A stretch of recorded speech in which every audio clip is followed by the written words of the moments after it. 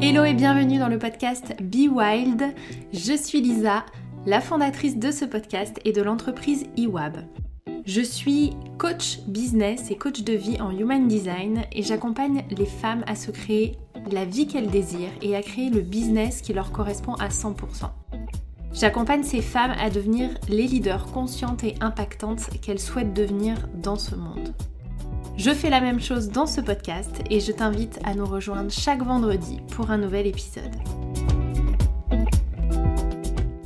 Aujourd'hui, j'ai envie de te parler d'évolution, de mon évolution et surtout de mon évolution à travers l'outil du Human Design. Alors je sais que le Human Design, c'est quelque chose qui vous passionne. Je vois bien que les podcasts, les vidéos sur le sujet, les programmes en lien avec le Human Design vous animent. Et j'en suis ravie, on a la communauté qu'on mérite parce que c'est bien plus qu'un outil pour moi. Et j'avais envie de vous raconter un petit peu ce parcours autour du Human Design. Puisque cet outil, je l'ai découvert il y a un peu plus de 2 ans maintenant. Je l'ai découvert début 2019 et j'en suis tombée folle amoureuse tout de suite. C'est-à-dire que j'ai fait le test, j'ai vu ce schéma avec tous ces chiffres, avec toutes ces informations, avec son vocabulaire spécifique. Et pour autant, j'ai compris plein de choses immédiatement. Ça a été instantané. J'ai lu quelque chose sur le projector, j'ai fait une première formation qui était très basée business, marketing, vente en fonction du Human Design. Je me suis tout de suite reconnue dans le projector et ensuite j'ai décrypté vraiment mon schéma. J'ai dévoré les livres sur le Human Design, j'ai adoré les lire. Pourtant, l'écriture est parfois un peu pompeuse. Mais j'ai adoré les lire et surtout j'ai eu tout de suite une lecture de mon schéma, une lecture du schéma des personnes que je connaissais. Je me souviens d'avoir fait le thème de certaines amies et quand elles l'ont reçu à l'écrit, elles se sont dit mais waouh, c'est tellement criant de vérité, c'est tellement incroyable et t'as tellement mis le doigt sur des choses dont j'ai jamais parlé, que moi-même j'ignorais ou quoi que ce soit. Enfin, ça a été vraiment un coup de foudre avec cet outil. Mais c'était bien plus qu'un coup de foudre parce que je voulais vraiment en faire quelque chose. Je voulais pas l'utiliser seulement comme un outil, même si ça en est un. Il y avait quelque chose de plus derrière. Et dans mon parcours, je me suis un peu éloignée à un moment donné du HD. Je pense que j'avais besoin de prendre du recul, j'avais besoin de prendre de la hauteur sur tout ce que je faisais, toutes les formations que j'avais suivies. Donc j'ai fait une pause en 2020 où je faisais plus de formation sur le Human Design. J'en animais plus et je n'en suivais plus. Et ça a été une pause vraiment éclairante pour moi. Parce que c'est à ce moment-là que j'ai visité mes parts d'ombre, pas mal de parts d'ombre. Ça n'a pas toujours été très confort, mais je l'ai fait et ça m'a amené un éclairage différent encore sur le Human Design. Et là, en 2021, vraiment, il se passe quelque chose d'assez incroyable. C'est-à-dire que moi, l'outil, on fusionne. On fusionne parce que pour moi, le Human Design, on est dans quelque chose qui va bien plus loin qu'un simple outil. On est dans un art de vivre.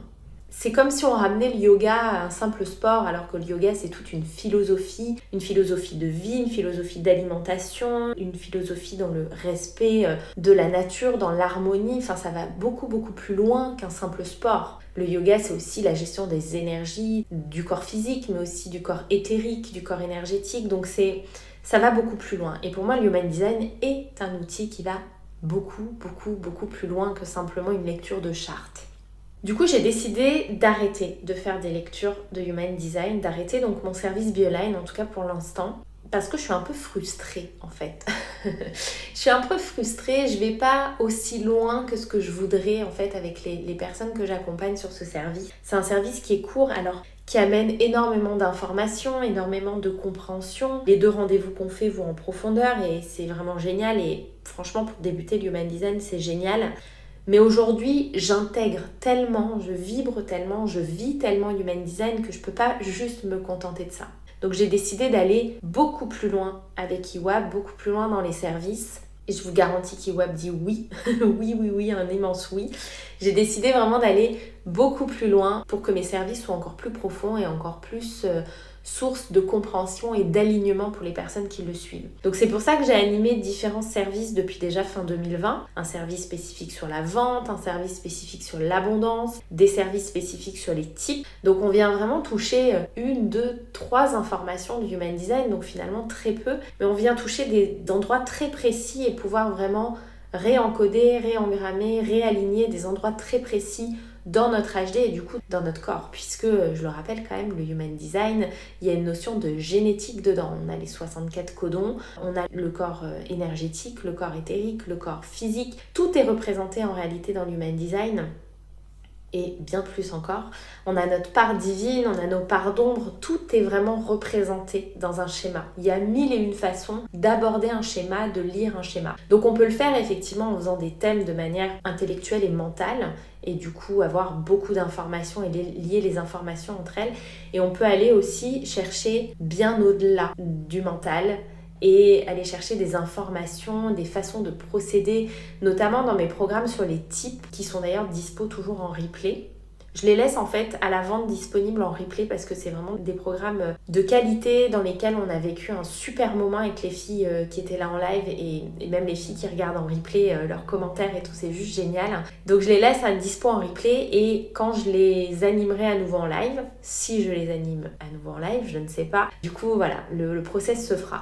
Mais dans ces programmes-là, on va notamment explorer notre manière de manifester les choses. Et ça, c'est quelque chose qui nous est propre, qui est propre à chaque personne, qui est propre à chaque type. Et ça va beaucoup plus loin. Comme dans Design for Wealth, où on est allé voir comment on est lié et relié à l'abondance, comment on co-crée avec l'univers et du coup, comment on co-crée concrètement avec les astres, avec quelle planète on vient travailler pour justement créer l'abondance, la richesse, l'argent dans notre vie. Donc, c'est des programmes qui se veulent très très précis, mais très profonds. Et c'est ça qui me donne vraiment envie. Comme développer davantage Become HD Coach et l'amener encore à un autre niveau pour la prochaine session en octobre et pour les personnes que je supervise, puisque je suis hyper contente de superviser les filles qui ont fait la masterclass connexion et communication. Donc je leur ai proposé une supervision sur 1 an pour aller encore plus loin, pour améliorer leur pratique, pour développer vraiment leur lecture derrière le schéma, vraiment d'aller beaucoup plus loin en fait derrière le schéma et de l'intégrer vraiment en elles. Donc je suis trop contente de les accompagner et celles qui font Become HD Coach pourront aussi rejoindre cette supervision. Et du coup ça nous amène une compréhension de l'outil qui est bien différente. Je sais que le fait d'avoir intégré le programme Lunescence de ma copine Rebecca, Résonance Céleste si tu ne la suis pas, ça m'a vraiment amené à un niveau d'intégration important. Déjà j'ai compris, j'ai eu confirmation et j'ai compris que le Human Design faisait partie de mon langage originel. C'est-à-dire le langage qui m'appartient à moi, mon langage originel, c'est-à-dire original, unique, à moi. Le Human Design fait partie de mon langage originel, c'est-à-dire que je le lis et je le parle et je le vis comme personne d'autre. Alors vous allez me dire, tous les analystes en HD le lisent comme personne d'autre et c'est vrai. Et moi je l'intègre d'une manière vraiment différente. C'est-à-dire que, comment vous expliquer ça en mots? C'est très difficile à expliquer en fait parce que c'est davantage un ressenti. Mais c'est-à-dire que quand je fais des soins d'alignement, je visualise le Human Design de la personne. Ça m'arrive quand je vois une cliente ou ça m'arrive régulièrement avec Nat. Quand je la regarde, elle est en train de me parler, de voir son Human Design en action, en train de bouger, en train de briller avec l'énergie qui circule. Et ça me permet vraiment de voir des zones de désalignement, des zones à réaligner, des zones qui rayonnent davantage. Ça me permet vraiment d'avoir une visibilité sur les schémas qui est bien différente du schéma figé qu'on a sur papier glacé. Là, on est dans quelque chose de vivant parce que le Human Design, c'est quelque chose qui est vivant et c'est quelque chose qui est important de mettre en vie et en vibration. Donc j'aborde vraiment l'outil d'une manière plus du tout outil en fait.